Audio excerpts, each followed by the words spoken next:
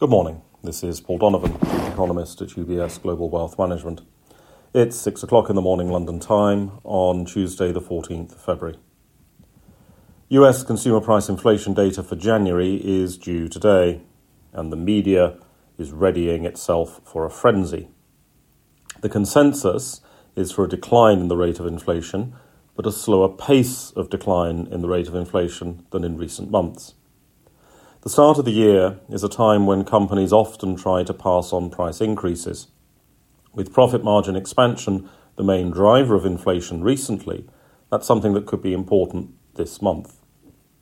The reweighting of consumer price inflation has also reduced the impact of used cars from this month, and used cars have been falling in price. It has also increased the weight to owner's equivalent rent, which has been adding to consumer price inflation. Neither the reweightings nor indeed owner's equivalent rent as a concept will change the actual inflation experience of the US consumer, just the headline reported number.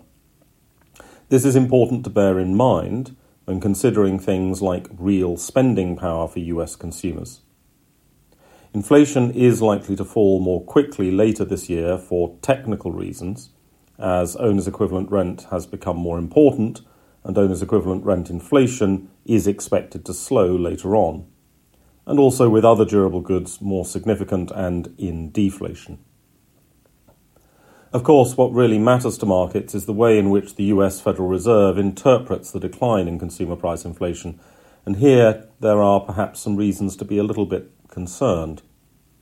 Fed Vice Chair Brainard is to head to the President's National Economic Council.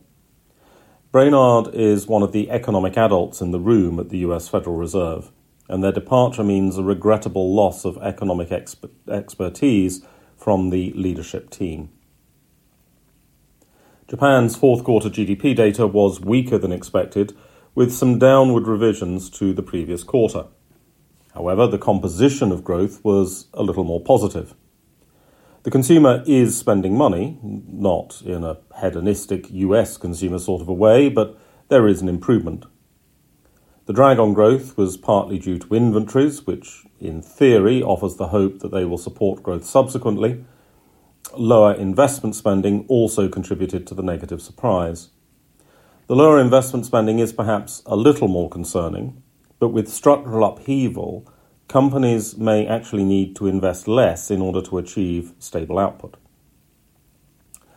Elsewhere, German wholesale prices are due, which are a relatively low-level focus for financial markets. The United Kingdom is offering December and January labour market data, and the expectation is that average weekly earnings will weaken a little while remaining resolutely negative overall in real terms, which signals very limited pay bargaining power.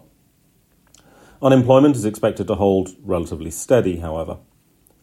From the US, there is also the release of the National Federation of Independent Businesses Small Business Sentiment Survey, which would, in theory, be a great economic indicator if it could be relied upon. The results tend to have quite a strong correlation with Republican sentiment. That's all for today. Have a good day. UBS Chief Investment Office's investment views are prepared and published by the global wealth management business of UBS AG or its affiliate, UBS. This material has no regard to the specific investment objectives, financial situation, or particular needs of any specific recipient and is published for informational purposes only. As a firm providing wealth management services to clients globally, UBS AG and its subsidiaries offer both investment advisory services and brokerage services. Investment advisory services and brokerage services are separate and distinct, differ in material ways, and are governed by different laws and separate arrangements. In the USA, UBS Financial Services Inc. is a subsidiary of UBS AG and a member of FINRA SIPC. For information, please visit our website at ubs.com/working with us. For a full legal disclaimer applicable to the independent investment views produced by UBS, please visit our website at ubs.com/CIO-disclaimer.